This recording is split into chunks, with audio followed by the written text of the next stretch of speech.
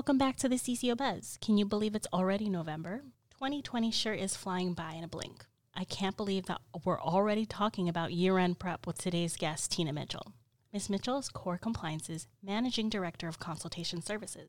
And today, she brings along some great starting points for firms to take into consideration when it comes to closing out the year strong in compliance.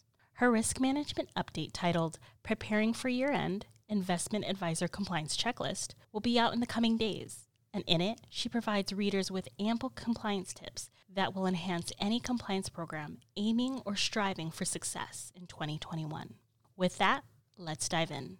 Ms. Mitchell, because we're in the midst of a worldwide pandemic that has changed almost every aspect of the way people live and work, do you think it's also altered the focus of regulators and changed the way they perform exams?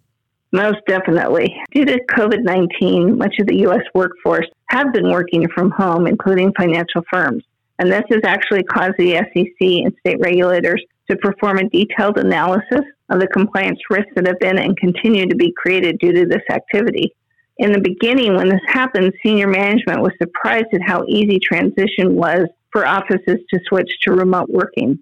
The problem was that the swiftness with which the switch had to be made prevented compliance and IT personnel from being proactive in their thinking on what additional procedures and controls were necessary. And this is especially true surrounding cybersecurity, privacy, business continuity, and of course, supervision. That is quite the shift. Has there been other guidance provided to firms regarding these focus areas? Yes. In August, the SEC issued a risk alert on the compliance risks due to COVID-19, and it outlined compliance considerations covering certain areas. They included protection of investor assets, which is an area of continued focus by examiners, supervision of personnel, fees and expenses, security of client transactions, investment fraud, business continuity, and last but not least, protection of sensitive information.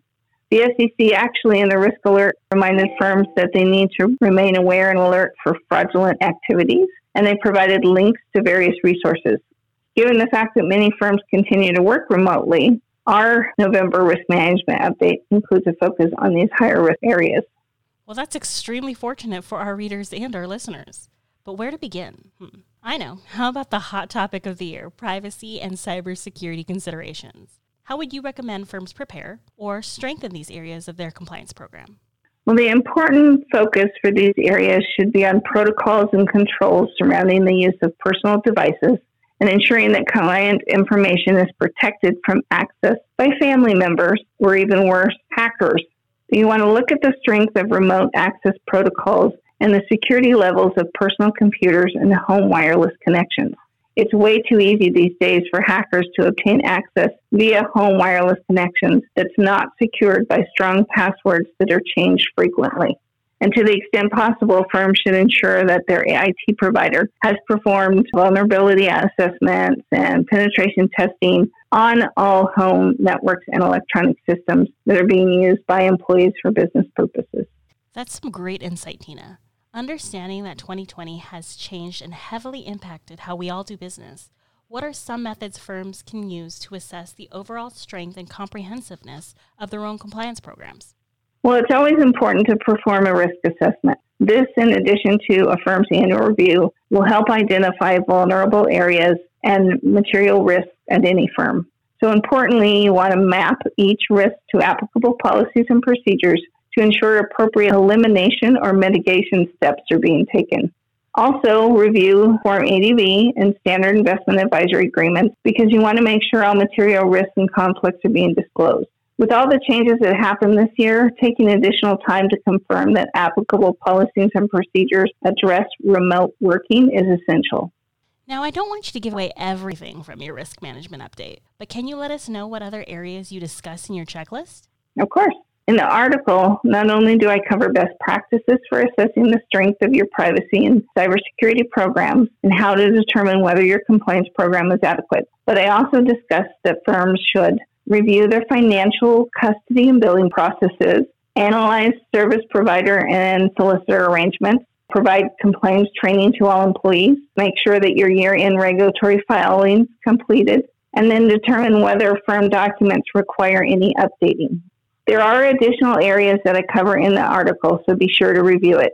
In the meantime, if you or your firm needs any additional assistance with an annual review, a risk assessment, or guidance on how to best prepare for 2021, please reach out to us at 619-278-0020 or by visiting our website at www.corecls.com. Thank you so much for joining us, Tina. Thanks for having me. I wish all listeners a happy Thanksgiving.